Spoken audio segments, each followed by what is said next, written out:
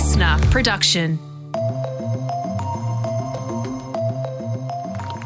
It's been a bit bittersweet because I always imagined my first visit to Australia to be with Julian. That is Stella Assange, wife of imprisoned WikiLeaks founder Julian Assange, addressing a rally of 1,000 or so people in Sydney earlier this week. Since 2012, Julian Assange has been in some kind of confinement, first in London's Ecuadorian embassy and then in Belmarsh prison since 2019. He's awaiting extradition to the United States on espionage charges, and if he is convicted, he faces a whopping 175-year sentence. His family says that his health is deteriorating by the day. That is the bad news. But the good news is that, according to his wife, his possible release has never been closer. Here she is addressing the National Press Club earlier this week. Julian's life is in the hands of the Australian government. I place hope in Anthony Albanese's will to make it happen. I have to. This is the closest we've ever been to securing Julian's release. So could this be a turning point in the story of Julian Assange? And might it be possible that he comes home to Australia before the year's end? That's coming up in just a bit. But first, here are today's headlines. It is Friday, May 26th. I'm joined by Tom Tilley.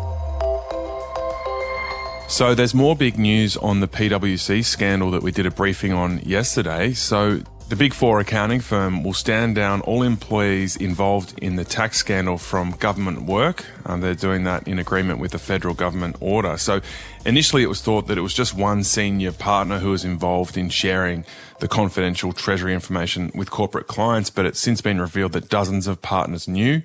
They'll now be stood down from government work, and the federal government's reviewing all work with PwC. This is a grotesque betrayal of trust. There is some furious work going in within government to understand what the legal constraints are on us here. So that's Claire O'Neill. She's the Home Affairs Minister speaking on the ABC. So the fallout continues for PwC from this scandal. Yeah, I mean, we did an episode about this yesterday. I think you had a bit of a deep dive into exactly what's going on here, but also why the implications are so huge. To someone who's missed that episode, just sum it up for us in 60 to 90 seconds, please. Okay, so there was a very senior partner, Peter John Collins. We found out in January that he'd shared this confidential Treasury information about how to close some big tax loopholes. It was found out that he had actually then shared that information with some of their other clients, the corporate clients, the big companies who were trying to avoid paying tax here in Australia. Then through an inquiry, we found out that emails had gone around that quite a few senior people had seen. So that's all come out in the wash now. And our federal government spends nearly $1 billion of our taxes on these sort of big consulting firms, getting advice from them. That's a huge amount of money, and very concerning that information might have been being misused. So that's why it's really angered the government and a lot of taxpayers. Well, if you were on any kind of social media yesterday or keeping an eye out on the news, you must have seen a massive fire blazing in Sydney. Currently, dozens of firefighters are still there mopping up this morning. This was after a fire engulfed a building next to Central Station last night. For those who don't know Sydney, that building is right next to the biggest train station in the city. And it happened around 4 p.m. our time, which was peak hour.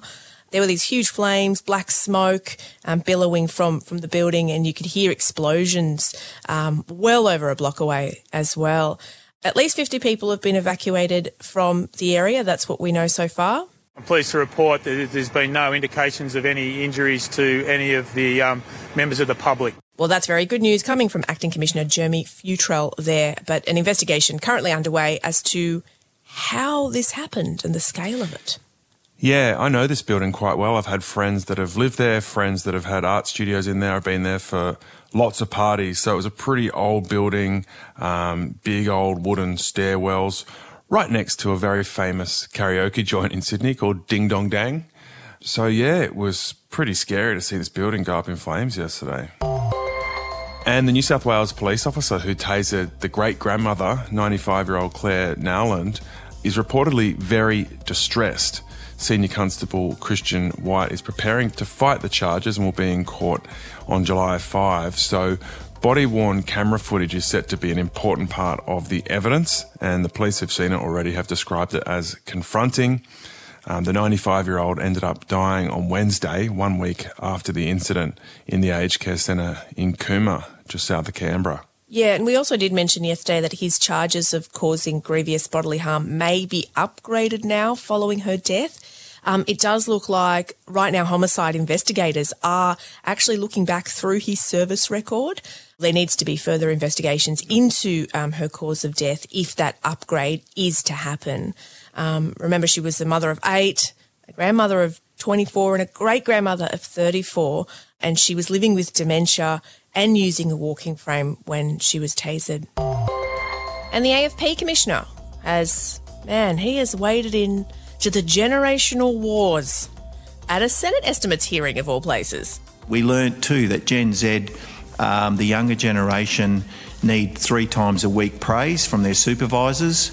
The next generation only need 3 times a year, and my generation only need once a year. Good on you, Reece Kershaw. That's him there. Top leaders at the Australian Federal Police were before the Senate estimates. They weren't there to discuss generational warfare. They were there to discuss the future shape of their workforce because, the AFP is facing some challenges in recruitment and retention of personnel, and that's affecting their other forces. He also said something, I thought this was pretty funny. He reflected on the use of emojis by both older and younger people, and he said that he saw some emojis that Gen Z find actually offensive, but that his generation is still sending. So, bit of discrepancy there between what's an okay emoji and not between Gen Xers and Gen Zs. What do you think of his comments about the different levels of praise required for the different generations? Do you think there's any truth to that, or do you think that's something that old people have said about young people for all time? It sort of feels like something old people have said about young people for a while. I'm not 100% sure where he's getting that information from. Was it a study that he'd referenced? Has there been some research done on this? I don't know. I do know that geriatric millennials, which is us, aka kids born in the 80s, I read a really interesting article about this, are often seen as the glue between those two generations, between Gen X and Gen Z, because they can kind of understand the workplace underneath their Gen X bosses, but they're also very kind of tapped in, online, internet savvy, so they get where Gen Z's coming from, which makes us the most useful people in the world. That's not hyperbole. Well, demographically, they're one of the biggest groups now as well. But yeah, look, it makes sense that the older generation struggle to understand the younger generation. And there's been so much change because of the internet, which has, had big impacts on our culture. So the sandwich generation, us, we need to be paid more, right? Yeah, I think that's the takeaway. Yep, let's go with that. All right. By the way, if you're loving the briefing, make sure you subscribe. You might have just jumped in to check out this episode, but we'd love to have you along for the ride every day. You get the daily headlines, which you've just heard, plus a deep dive on a big story that's making news. So subscribe. Also love you to tell your friends about it. If you're out listening to this doing, your morning exercise or having a coffee, post an Insta story of where you're listening to the briefing to all your friends. We'd love to grow the briefing community.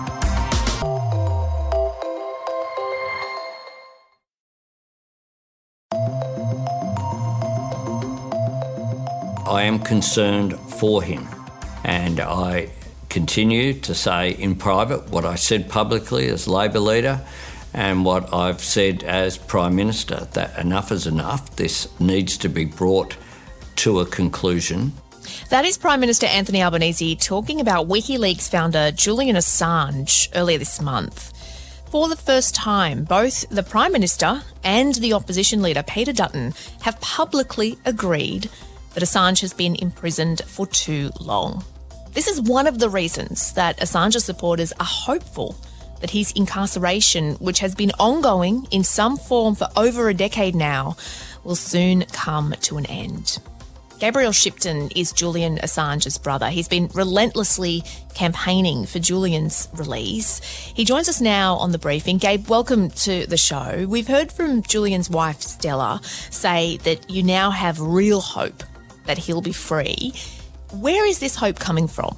Well, it's a sort of a gradual ramping up that we've seen from the Australian government, and the Australian government is really the only government that can, represent Julian at a diplomatic level.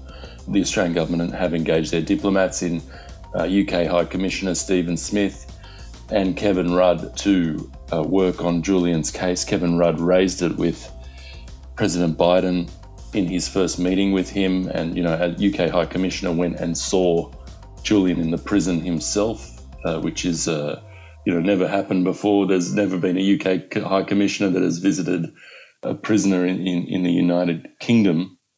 There's been this ramping up from the government and this engagement from the diplomatic appointments, and also a recognition from the State Department in the United States that through the visit of the Friends of Julian group, a bipartisan group of politicians, went to see them, Labor, Liberal, Greens, and a representative of the Independents went and saw Carolyn Kennedy, the US ambassador, and it was regarding Julian. The whole visit was regarding Julian's situation.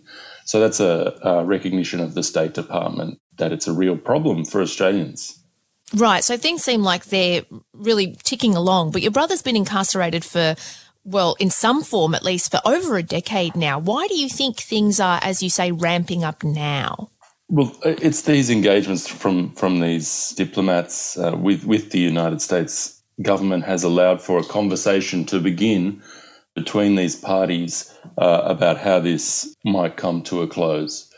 I don't really deal in hope. We've been fighting this for so long, and we're up against such a large adversary. But we have the support of the Australian people now, or Julian does, 97% in the last poll, and I think really people here backing Julian is what's going to make the change. And I've got faith that the more people who find out about Julian's situation, the more people will support him and support these charges against him being dropped. There's also quite a bit of a momentum building in the United States. The New York Times has written to the Garland Department of Justice calling on them to drop the charges.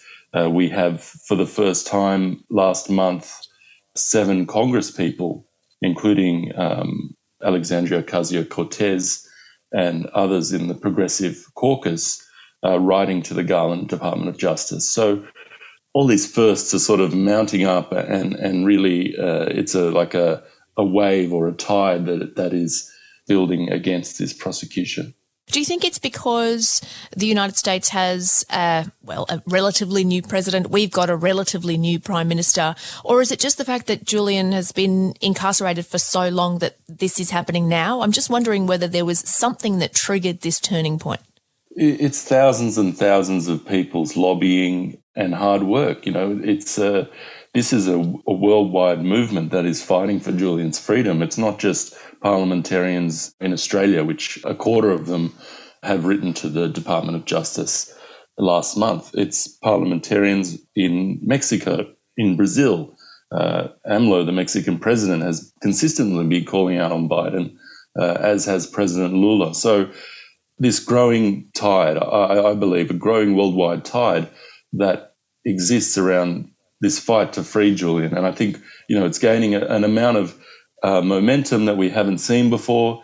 And we are feeling that, a resolution is possible now.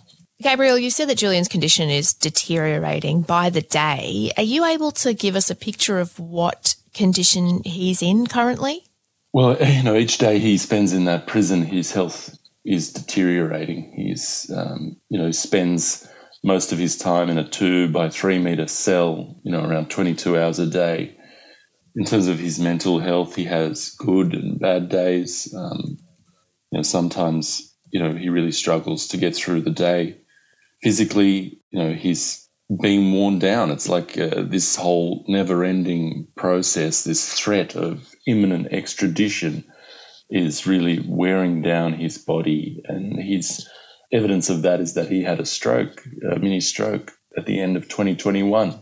The complications from that episode continue on, and it's not like he's at home where he can get immediate medical attention. He's in a maximum security prison.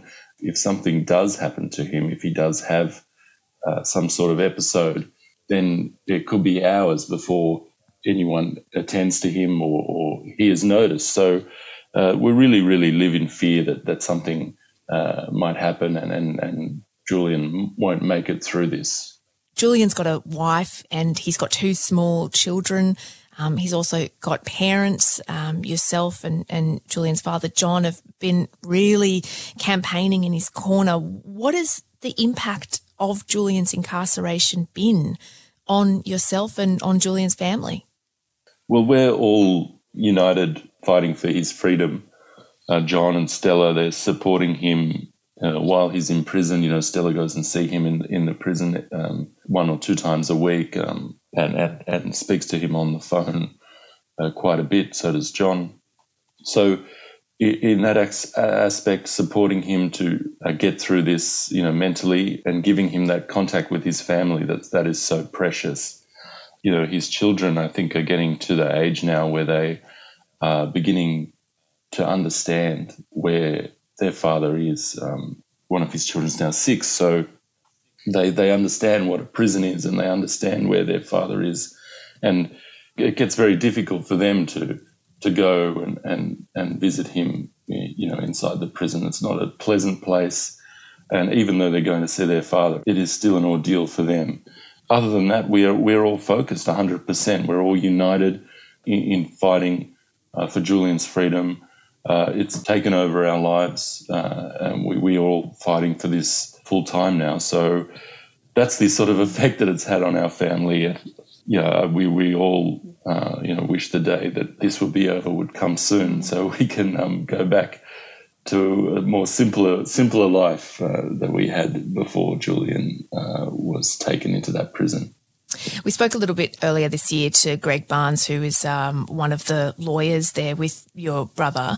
He was optimistic that Julian was going to be out in the first half of this year. That first half is now coming to an end, but I'm wondering if you have any sort of timeline on this. Are you still optimistic that 2023 could be the year that Julian's freed? Yeah, I think we are very close now. We've reached a point which I never thought we would be at in the campaign to free Julian. So I think we're very close, and it's really up to the government to keep pushing this with the Biden administration, with the UK Prime Minister. If this support from the government continues on, then I believe Julian, will be free this year.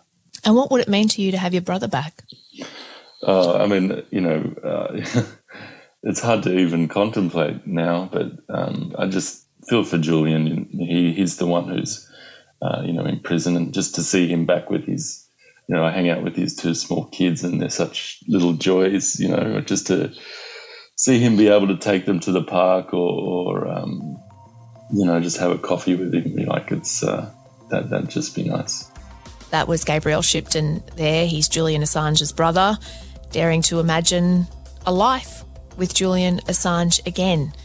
Been saying that things have been ramping up in a positive direction, and that even though he doesn't trade in hope, he's hopeful that Julian might be home before the year's end. We'll see what happens. Well, that is it for our show for the week. But of course, the weekend briefing is ready and coming for you tomorrow with Jam. Who have you got for us, Jamila? I am delighted to let you know that the chat this weekend is with Vanessa Turnbull-Roberts. She's a proud Bundjalung Wittable woman, and she spent the second half of her childhood living away from family and away from country. She was put into foster care forcibly from the age of 11, and she lived with a dozen different foster families until she returned back to her country after she turned 18. She's now finished studies in law and social work. She's doing a PhD, and she's determined to tell the stories of First Nations kids in the foster care system. We spoke about that and more, including the upcoming referendum on a voice to Parliament. This is one for anyone who will be casting a vote later this year and who cares about justice for First Nations people. Yeah, absolutely. I've met Vanessa and spoken to her. She's an incredible woman. So looking forward to that chat. Thank you, Jamila. And thank you to all of you for listening to our wee little show. We love having you. A big thanks to all of our producers and our editors behind the scenes who make this show happen as well. Couldn't do it without them. Catch you next week.